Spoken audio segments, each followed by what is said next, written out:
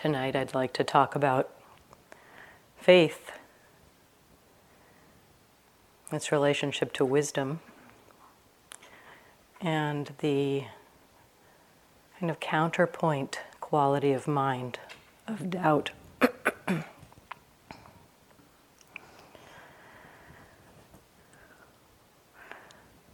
The word faith, for at least some of us,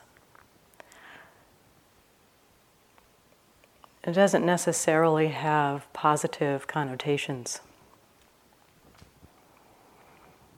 Many of us already have a relationship with this word, faith, and what we understand it to mean.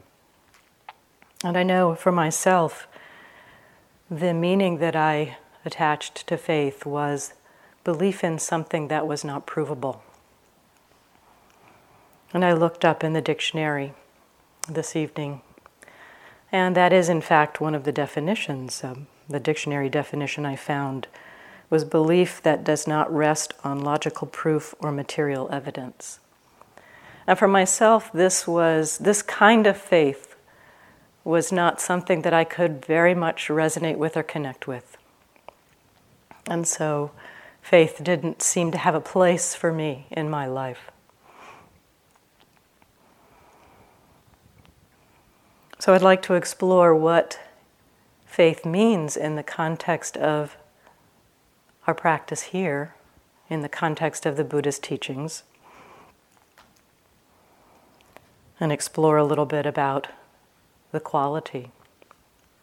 The word that's often translated as faith in the Pali is saddha, and I believe it was, I can't remember, it was Carol or Sally perhaps, who said that the term literally translated means to place one's heart upon.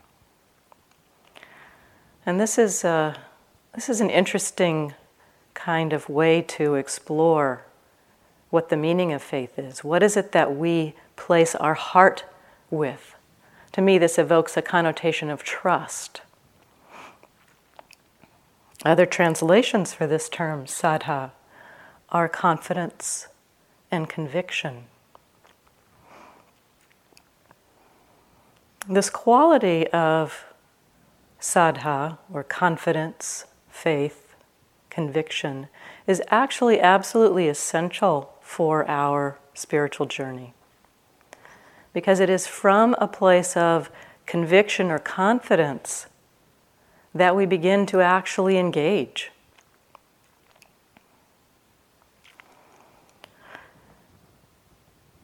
So to explore this, to begin this exploration on faith, what I'd like to do is to start out by talking about suffering.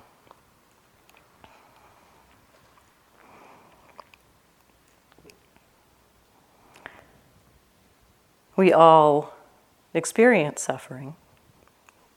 I think the term suffering generally to us connotates some kind of larger sufferings, the sufferings of the major kinds of tragedies in our lives. The suffering of a friend dying, or a major relationship breakup, or our own diagnosis of a very serious illness. Or it may mean the suffering associated with large environmental disasters. This recent hurricane, for instance, the amount of damage that this caused and our response to that.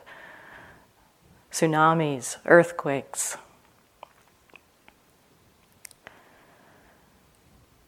We all experience this kind of suffering, although this kind of suffering is more rare for us. More common for us to experience is societal suffering. Suffering that results from some kinds of discrimination. Discrimination of race, of gender, of age, of sexual preference. So much suffering in this world because of discrimination. And yet the suffering that is referred to in the Buddhist teaching, the entire orientation that the Buddha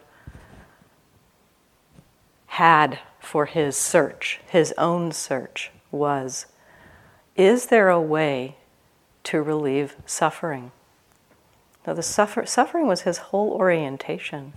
And the suffering he was interested in relieving wasn't just this deeper kind of suffering, but also the more subtle kinds of suffering that we experience all the time, all throughout our day. We experience suffering because we don't like the kind of food that's out. We prefer brown rice to white rice. And there's maybe a little bit of irritation that our preferred food isn't available. Or maybe there's a stress because of our work or a particular encounter with a friend that didn't go the way we'd like it to. It just keeps niggling at us. So many different ways that we experience stress, suffering, both in the large and the small. And the Buddha was interested in all of these. So the term, as I think most of you know, the term that's usually translated as suffering, dukkha, means much more than this broad kind of, or deep, massive kind of suffering. So the term suffering, I think, doesn't really adequately translate the Pali word dukkha. And some translators have tried to come up with other translations. Stress is one that Thanissaro Bhikkhu uses. Other translations might be unreliability or unsatisfactoriness, unease, distress. Some of these kinds of words make it clear that this term dukkha means the whole range of this feeling that things just aren't the way we'd like them to be.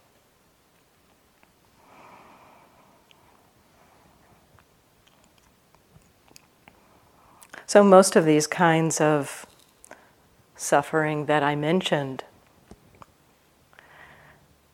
have some kind of, there's something happening in the world around those. There's a hurricane and there's a lot of destruction. Or there is the actual breakup of a relationship. So there's something in the world that's happening, some given experience. The dukkha that the Buddha was seeking to find an end to wasn't to find a way that the world could be free of natural disasters, because he knew that wasn't possible, or even to be free of unpleasant experience. He knew that wasn't possible, but rather to be free of the mental reactivity to our unpleasant experience, to the natural disasters, to the tragedies of life. That we can, with an open heart, meet our experience. That open heart meeting experience, if it's meeting suffering, it's going to have compassion as a response, rather than anger or frustration or hatred or rage.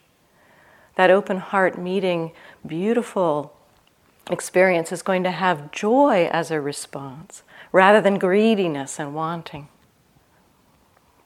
So this is what he was pointing to, this reactivity of the mind.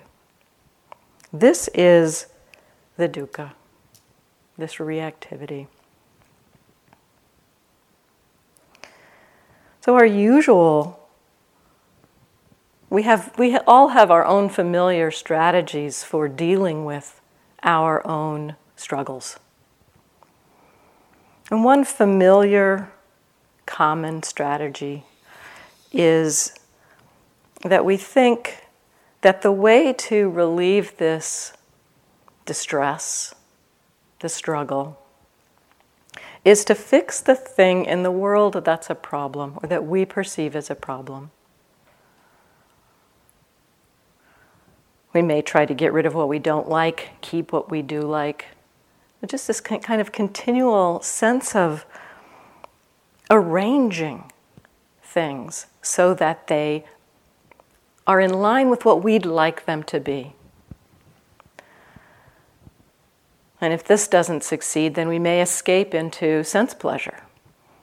That's another strategy for working with things not being to our liking.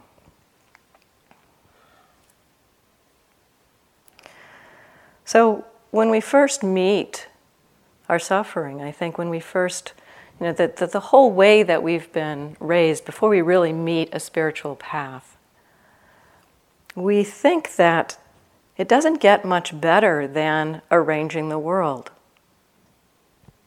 This arrangement of the world works for a little while.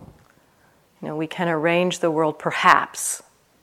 Perhaps we can arrange the world for a little while so that it suits us. And then we have a sense of happiness that, okay, I can relax for a little while. Things are just the way I'd like them to be. But the law of impermanence takes hold and things change. And so then we have to rearrange again. So we keep trying this rearranging and rearranging. We rearrange and it breaks down, and we rearrange and it breaks down. So we ultimately know that this doesn't quite work for us.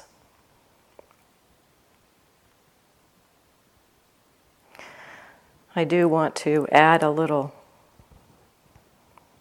piece here, because often hearing this kind of an exploration around suffering, this notion that fixing things doesn't really ultimately lead to a sense of peace, perhaps, is that this doesn't mean that we don't necessarily make an effort to change things. It's a little paradoxical, perhaps. If there's injustice in the world, if there is, you see that because of discrimination, there is suffering in the world. The Buddha suggests we act to alleviate suffering. But the intention behind that action is not this sense of reactivity, of aversion, of hatred, of rage, of hostility, but rather that of compassion. So we can act in the world. And the Buddha suggests we choose to act out of compassion rather than reactivity. So I just want to put that out there, because often there seems to be this understanding of this teaching on suffering, and that the suffering that the Buddha is talking about being in this reactivity, that this means we're not supposed to try to fix anything or change anything. And that's not what he's saying. So we meet this suffering in our lives. And some of us begin our journey, begin our exploration of a spiritual path through an encounter with suffering. The Buddha said that an encounter with suffering will lead to bewilderment or to search. He puts the question that when it leads to search, the question is something like, does anyone know a way or two out of this suffering? I know for myself, this is how I encountered my own spiritual journey. Descending into a place of such deep suffering that I just could not find a way out. It was just a sense of, does anyone know how to deal with this? If in that space of search, when suffering, that meeting of suffering leads to search, if in that space we actually encounter a teaching that speaks to a way out of suffering, we may begin to have a sense of possibility, that there is a direction that perhaps might help. This is the beginning. This is the initial stirring of faith. Hearing that there is a possibility that someone has found a way. It can bring in a little bit of a sense of, oh, maybe there's something there. So it brings in a willingness to connect with that teaching, perhaps. This is just the very beginnings of faith. This is just the very beginnings of willingness to listen to a teaching. So in the context of our practice here, of our practice on this retreat and as our Buddhist spiritual journey, this faith, this confidence, is intimately connected with wisdom. The wisdom, in particular, of the Four Noble Truths. And here we are back at suffering. The Four Noble Truths, the truth of suffering, the truth that suffering has a cause. It's not random in our lives, that it's caused by this essentially rebelling, reacting against things as they are, wanting things to be other than they are. And that there's a possibility for the cessation of suffering, the ending of suffering. The third noble truth. Then the fourth noble truth, the truth of the path leading to the cessation of suffering, the Eightfold Path. This is what we're practicing here, the Eightfold Path. So faith, with respect to these teachings, this wisdom the Buddha discovered himself on the night of his awakening, doesn't mean simply believing these, sort of putting them up on a pedestal or reading them in a book and saying, yes, I believe the First Noble Truth. I believe that wanting is the cause of suffering. I believe that there's a path that leads to the end of suffering. It doesn't do us much good to just simply have a sense of belief in these. The Buddha suggested that we need to act on these truths. So the faith in our practice isn't about simply believing these. It's about the willingness to act, the willingness to engage. So the actions the Buddha suggested with each of these truths, we need to understand suffering. This understanding is a turning towards our experience. This isn't an intellectual exercise. You all know this. It's not an intellectual exercise. It's the turning towards our experience. What is this suffering? What is this experience? Understanding suffering in this way helps us to see how suffering is put together, the cause of suffering. So the understanding of suffering begins to allow us to actually see how the cause is connected, how this wanting is connected to the suffering. And then we begin to see the second action that the Buddha suggested would be really helpful. Let go of the cause of suffering. Let go of the wanting. If you let go of the wanting, the suffering will not arise. Even just a thought experiment around these lines. If you have a sense that there's a problem in your life, if there were no reactivity to that external situation, a wanting it to be different, if there were no wanting it to be different, would it be a problem? So when the wanting goes away, the suffering goes away. So letting go of the wanting. And then the third noble truth, the task, the action is to realize the cessation of suffering. Realize that it's possible. Realize the actuality that suffering can come to an end. And the fourth noble truth, to cultivate or develop the path. To develop the qualities of heart and mind that support our being able to understand suffering and to let go of the cause of suffering, which allows us to realize this release from suffering. So the faith that we begin to have, and it kind of comes in stages in a way. We may see that there are people who have practiced. For myself, I, heard from a friend, wow, I found this really helpful. And that brought in a little bit of a sense of, well, maybe I would find it helpful too. So we take inspiration and we borrow faith, in a sense, from other people at the beginning.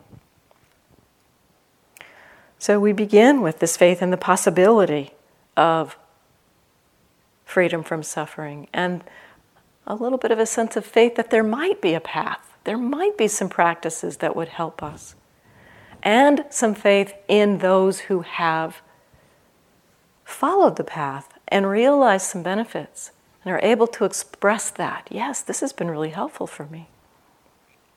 So these three, faith in the possibility, faith in the practices, faith in the people who have practiced it, this is faith in the Buddha, the Dharma, and the Sangha, our three refuges.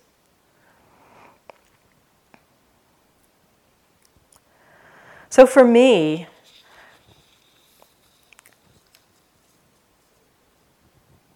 the way faith has expressed itself in my own practice is kind of more like a scientific hypothesis. The Buddha suggested, here are these truths, here are actions associated with these truths. If you follow these actions, you'll experience some results. It sounds remarkably like a hypothesis, a scientific hypothesis. And so we can understand this kind of as, well, let's run the experiment. Our mind is a laboratory. Our minds and bodies are laboratories. Let's run the experiment of using mindfulness to understand the suffering and see what happens.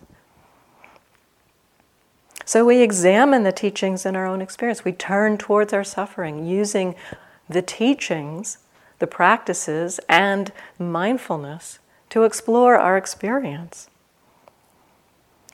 And in this way, we may start to see some benefits for ourselves. We may start to recognize the power of these teachings for ourselves. So this is a kind of transition for us in terms of faith. Initially, we kind of have to borrow faith from others. As I said, talking to people about how they have connected with the practices and what benefits they've received. We can read them and reflect on them and think whether they make sense or not. But it's not until we start engaging that we begin to taste for ourselves the truth of these teachings. And they are verifiable for ourselves. So in this way, the faith in this practice doesn't have that same quality of faith in something or belief in something that is not verifiable. We can practice ourselves and verify for ourselves that these teachings are effective. So in my own practice, I'll tell you how this unfolded for me in the first months of my own practice. I'm very skeptical, very scientific-oriented, scientific kind of mind. But I was in deep, deep suffering. And I had tried everything that I could think of. And it was very much like what the Buddha said. Does anybody know a way or two out of this? I have tried everything that I can think of. And I talked to a friend who had been doing this practice, and she said, well, this has been helpful for me. Why don't I send you a book? And so she sent me a book, and I began reading this book. And one of the key little bits, I didn't understand much from this book, but the wisdom of the Buddha is actually pretty dense. And so, even a tiny little bit of that wisdom, if you can even just get a tiny little bit of that wisdom and start to act on that, it's pretty potent. And so in reading through this book, which was Everyday Zen by Joko Beck, about one of the things that I pulled out of this book was try observing your emotions rather than acting on them. And emotion, strong anger, was my main issue at that time. It was pretty much making me non-functional at times. I would find myself just in a rage, frozen at my computer, just oblivious to everything around me, and in my mind in a rage. And so I was pretty non-functional at times. And so this teaching, observe it, it's like, well, what good is that going to do? It's like I had no idea how that would be helpful. And I had no training at that point in mindfulness whatsoever. Nobody to tell me, pay attention in your body, let go of the thoughts. I didn't have any of those. But it's like I thought, okay, well, it doesn't make any sense to me, but nothing else I've tried has seemed to work. So I'll see what happens if I try observing my anger. And I tried this. And I remember the first time I noticed it and remembered that I was going to observe it. I kind of had said to myself, I'm going to do this. I'm going to try to pay attention to my anger when it happens. And the first time I noticed and remembered, my thought was, wow, yeah, I'm angry. What do I do with this? This feels really unpleasant. And I had no idea what to do with it. But in that moment, it's kind of like, I don't know what I do. I guess I go back to work. And in retrospect, in reflection retrospectively, I realized that that recognition of the anger, that moment, actually broke into the anger and allowed me to go back to work instead of being frozen in rage. So there's a little bit of space around that anger. And over time, over the course of months of doing this practice, I began to see more and more space around my anger. So the faith, the confidence in that teaching, I was getting some verification there. It was definitely heading me in the right direction. I knew, at least I'm not quite so strung out here. I can function more. So this was helpful. I could see that even just recognizing, I'm angry, it was really helpful. And then one day I was in the kitchen. So that helpfulness encouraged me to keep trying, keep practicing, keep exploring my anger. And then one day I was in the kitchen and I was cutting an apple, and I was, I wasn't trying to be mindful. I was just kind of present. And I noticed as I was cutting this apple that a thought appeared in my mind about the person that I was angry with. And in seeing that thought, I could see in that moment that thought arose that there was this impulse to jump on that thought and think more thoughts in order to get angry.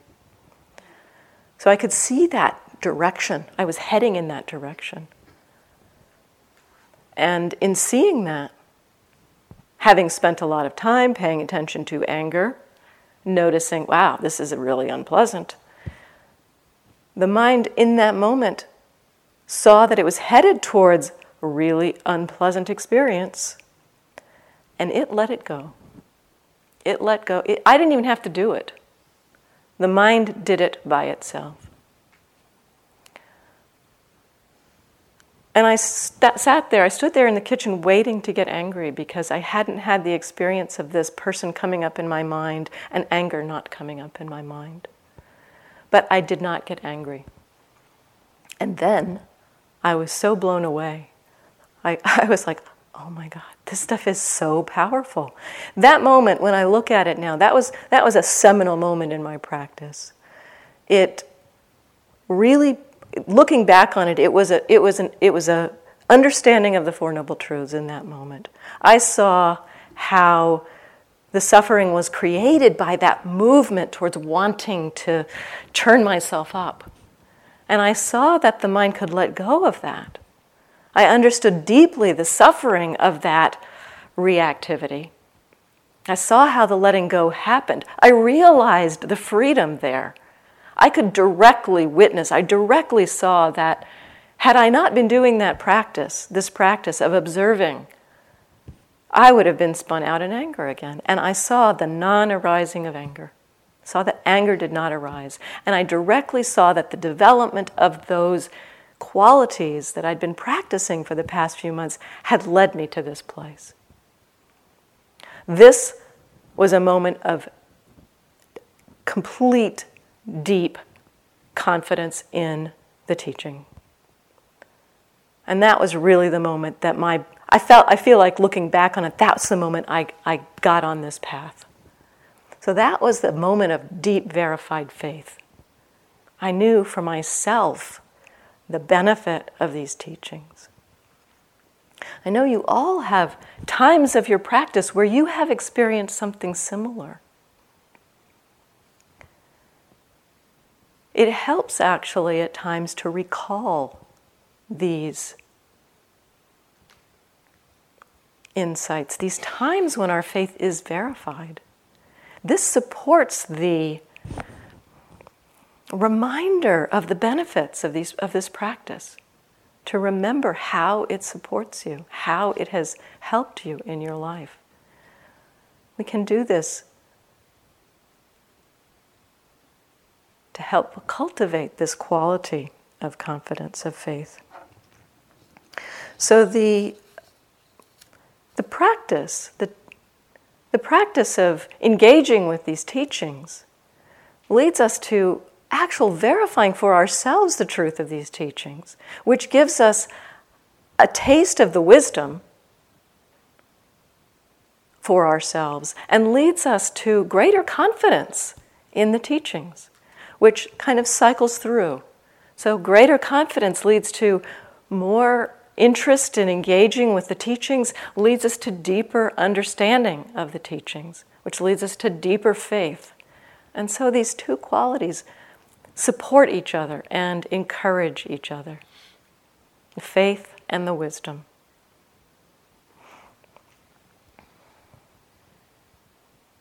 And yet, the practice isn't one continuing deepening of faith and wisdom. We get caught. We especially, I think, can get caught around the gradual nature of the unfolding of this practice. I think we're a culture of instant gratification. We want the results quickly. And when we've had an insight, a recognition into a pattern, into a particular struggle that we've worked with, and we see, oh, this is how it's happening. Wow. And it falls apart in a moment like that. Sometimes we can have the thought, the belief, oh, I understand now. That's not going to happen again. And yet, the pattern returns again and again and again. And we can, in seeing that, we can think, I've seen through this before. What's my problem here?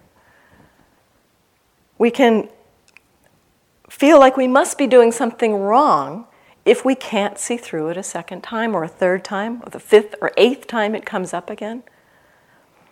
We can feel like we're doing something wrong. Doubt comes in. Or maybe we figure, well, I must not have really seen through that in the first place. Or we figure, well, maybe it really didn't work. It wasn't real. It never really happened. The practice didn't really work at all. So this is doubt. The Buddha described doubt as being, or he compared doubt, he gave a simile about doubt as being like being lost in the wilderness. If we're in the wilderness, in particular, he described it as being lost in a desert. Imagine a desert. There's very little in the way of landmarks in a desert. You take a few steps this way, you think, oh, that must be the wrong way, better go back. And you take a few steps that way, oh, that can't be the right way. So there's this kind of wavering quality, a sense of not really being able to commit to any direction at all. This is how the Buddha described doubt. When we're caught in doubt, we come to a kind of a standstill in our practice. We might try something for a few moments and then think, this isn't working, or there's another practice I should do. So we don't ever commit. We don't commit when we're caught in this state of doubt. There's so many things we can have doubts about. And I think it's helpful to actually name some of these things, because in my own experience, the different things that we doubt, there are also different ways to work with the doubt that comes up, depending on the kind of doubt it is. So there's doubt in the teachings. The Buddha taught 2,600 years ago. There's no such thing as iPods, iPhones, Macs, cars, 52-story buildings that planes fly into. There was just a much simpler life. What could he have possibly had to say that would relate to us here and now? There's doubts that we can have in the teachers. What do these teachers know? I know that there are much better teachers in Burma, so maybe I should plan to go to Burma. We doubt ourselves. We doubt our ability, our capacity. We doubt the possibility that we can do this. This, I think, is probably one of the key ways we get caught. We seem to have the sense that everybody else can do it but me. We doubt the practice itself. What does paying attention to the in-breath and out-breath have to do with anything?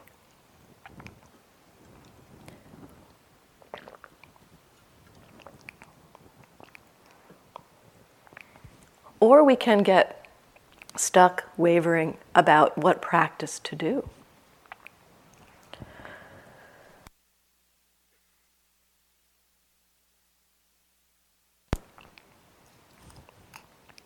Should I pay attention to my breath? Should I do some metta?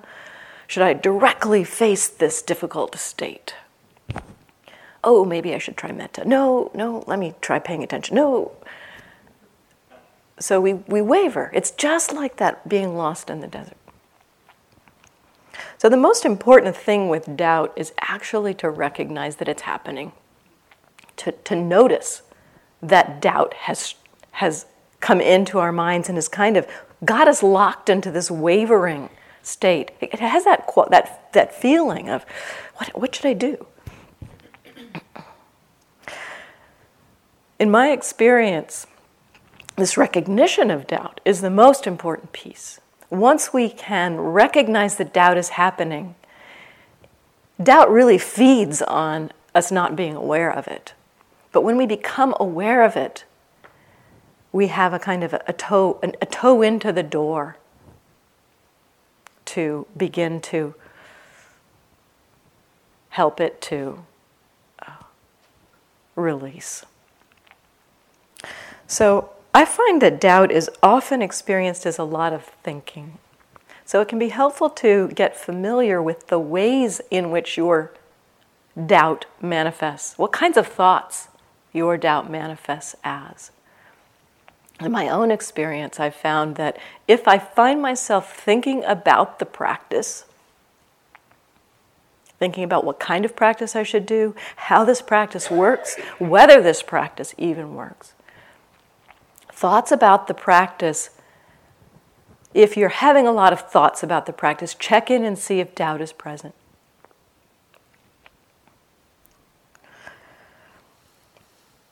This kind of thinking can often be hooked into our logical, rational kind of mind.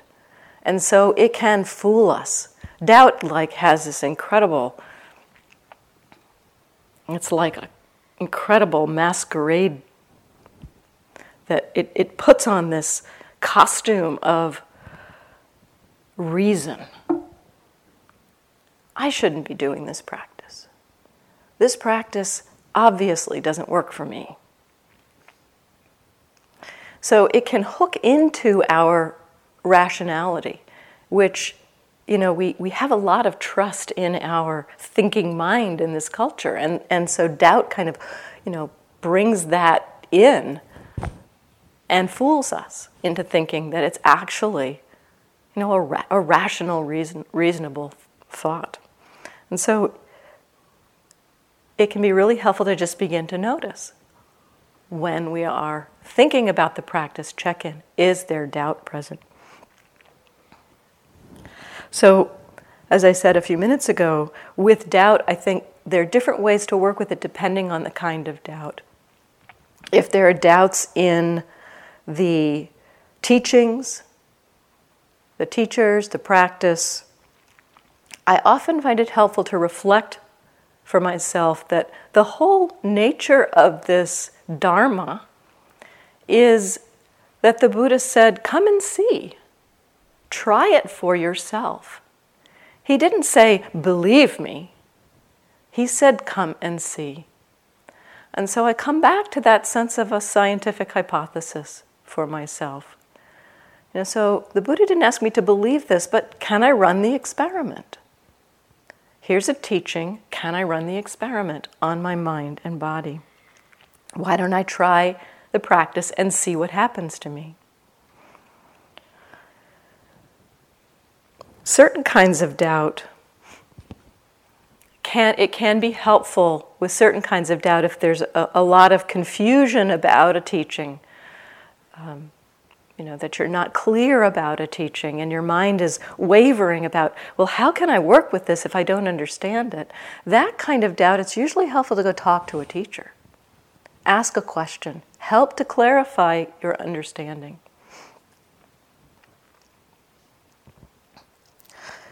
Sometimes doubt can be covering up some other emotion. So it can be helpful to check in when you notice doubt. So, you've noticed, okay, there is doubt here. Check in, what does it feel like? What does doubt feel like? When I've done this, I've explored and it's like, oh, grief. There's grief here. That's what doubt feels like. I was caught for 2 hours one afternoon at Spirit Rock on a long retreat, just completely struggling with doubt. And when I finally recognized it, it's like, oh, doubt is present. I guess doubt is what I need to practice with. What does doubt feel like? I just felt so much grief. I could be with the grief. And in being with the grief, there was no doubt. So it can be helpful to check in. The question, what does doubt feel like, can sometimes open us to something underneath, a fear, an uncertainty, some other emotion, depression, perhaps. On one retreat, I felt like there was a lot of doubt. It was an early retreat. I think it was my second retreat. And so I decided I would ask a question in the hall, in the question and answer period. And I was sitting there trying to frame my question in my mind about doubt. And I heard in my mind, I heard the question be framed with the first few words of every question started with, I'm afraid that. And when I heard this 5 or 6 times, I began to think, maybe this isn't doubt, maybe this is fear. I never even got a chance to ask my question, but I started just noticing that actually fear was everywhere. That actually the doubt had been kind of masking this fear. Somebody would walk up next to me and I'd feel this fear. So the fear was quite predominant. It was there a lot. And I could be with it. It wasn't an overwhelming fear, but it was just that it had been hidden from me by this doubt.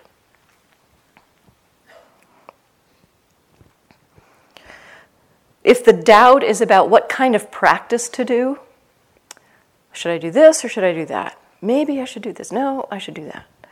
Just pick one. It really doesn't matter that much. You can pick one, explore it, see what happens, Run the experiment. The antidote to doubt, the main antidote to doubt is connecting with experience.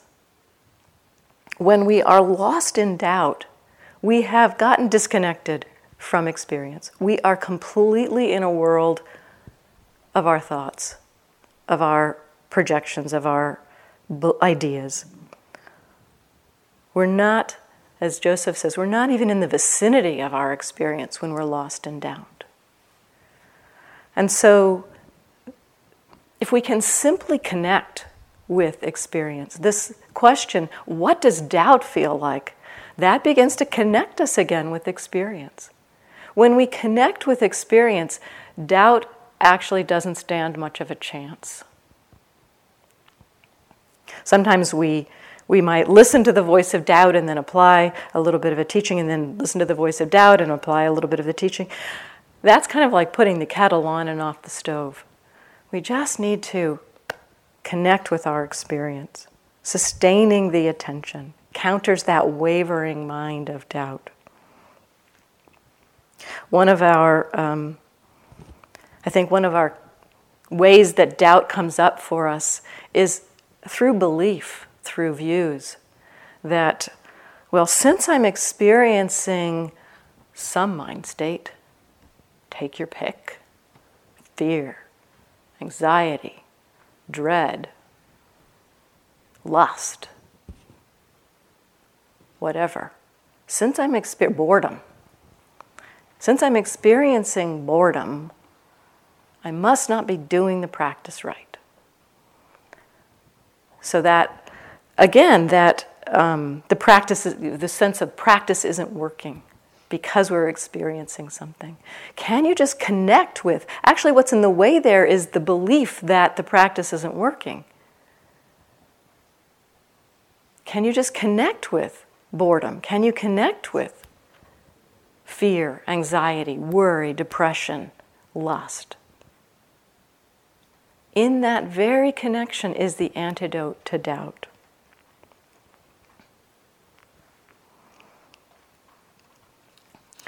Another thing that supported me in my practice around doubt is to take refuge. This kind of emerged spontaneously. It can emerge spontaneously, but on one retreat I was really feeling like I just couldn't be mindful.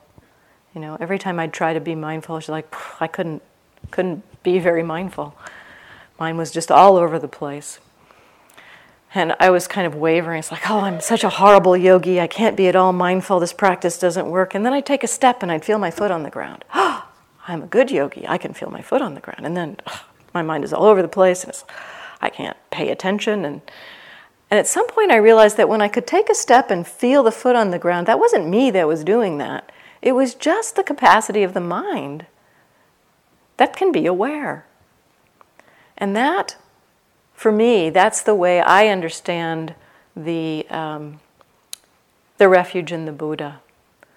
That it's the refuge in the Buddha for me is the refuge in our capacity for awakeness. And there it was just all by itself. Awareness appearing in a footstep. It's like, wow, okay, I'll just take refuge in that capacity. I can take refuge in the Buddha. It gave me a great feeling of ease around my struggles with my mind. It's like I couldn't control my mind. It was so clear I couldn't control my mind, but every now and then there would be this awareness that was very clear. We can also take refuge in the Dharma, the refuge in the practice itself. Just sit and walk. One teacher suggested to one student to put a sign in their room, when in doubt, follow the schedule. Just sit and walk. The practice will unfold if you just continue. I think it was James that said, that Bhikkhu Bodhi said, there's two things. We must start and we must continue. Just continue the practice.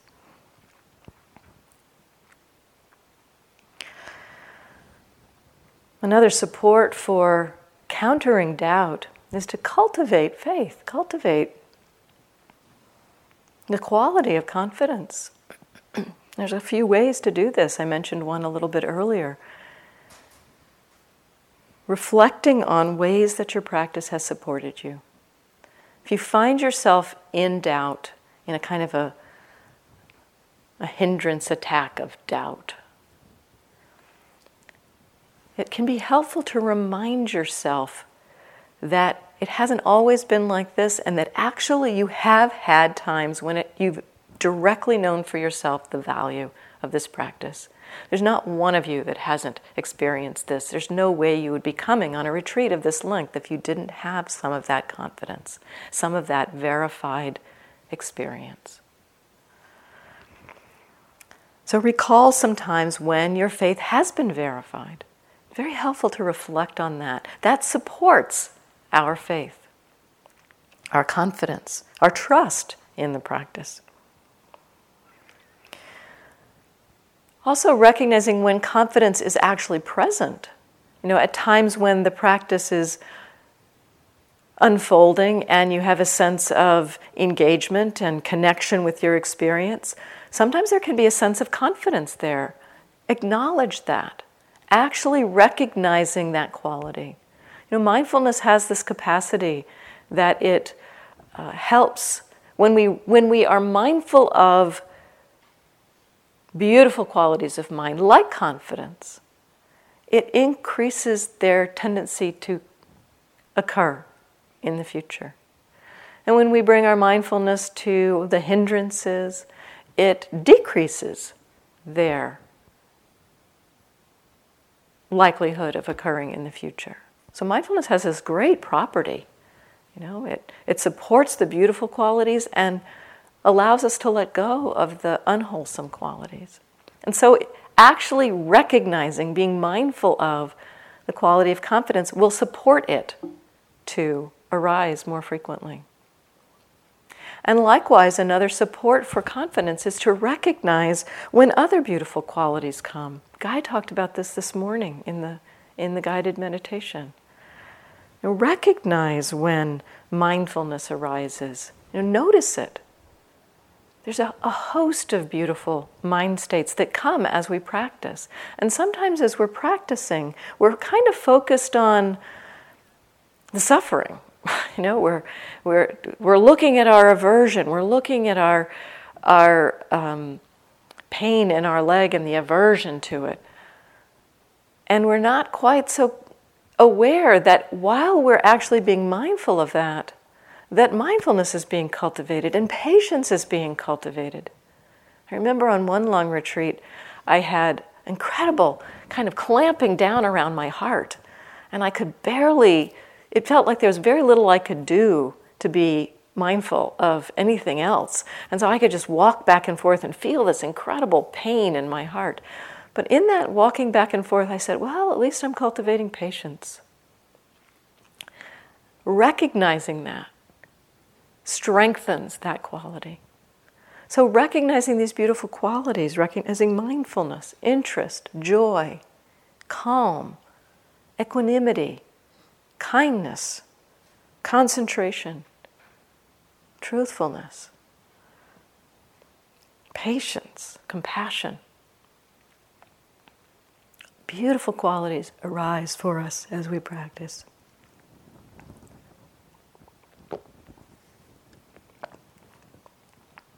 As we recognize them, this cultivates the soil for faith, which undermines the soil that doubt can grow in.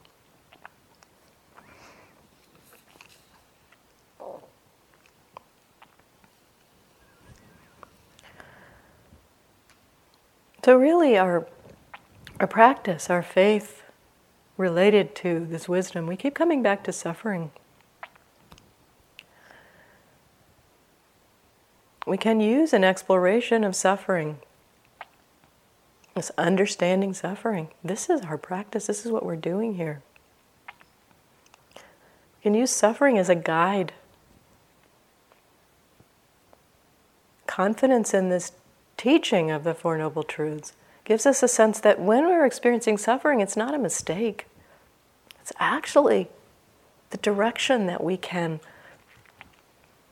meet. If we can meet that suffering, it's the direction for our freedom. There's sometimes a teaching. We get the lessons that we need. And, it's not like that's kind of a new age teaching. We get the lessons we need. It's not like that the world out there, the universe is out there conspiring somehow to create the situations that will give us the lessons we need. It's our own minds that are struggling against situations. The lessons that we need are created because we struggle against things as they are. So meeting our suffering is the very point, the very doorway through which our freedom can be found. All it takes is the willingness to do it. And let's sit for a few minutes.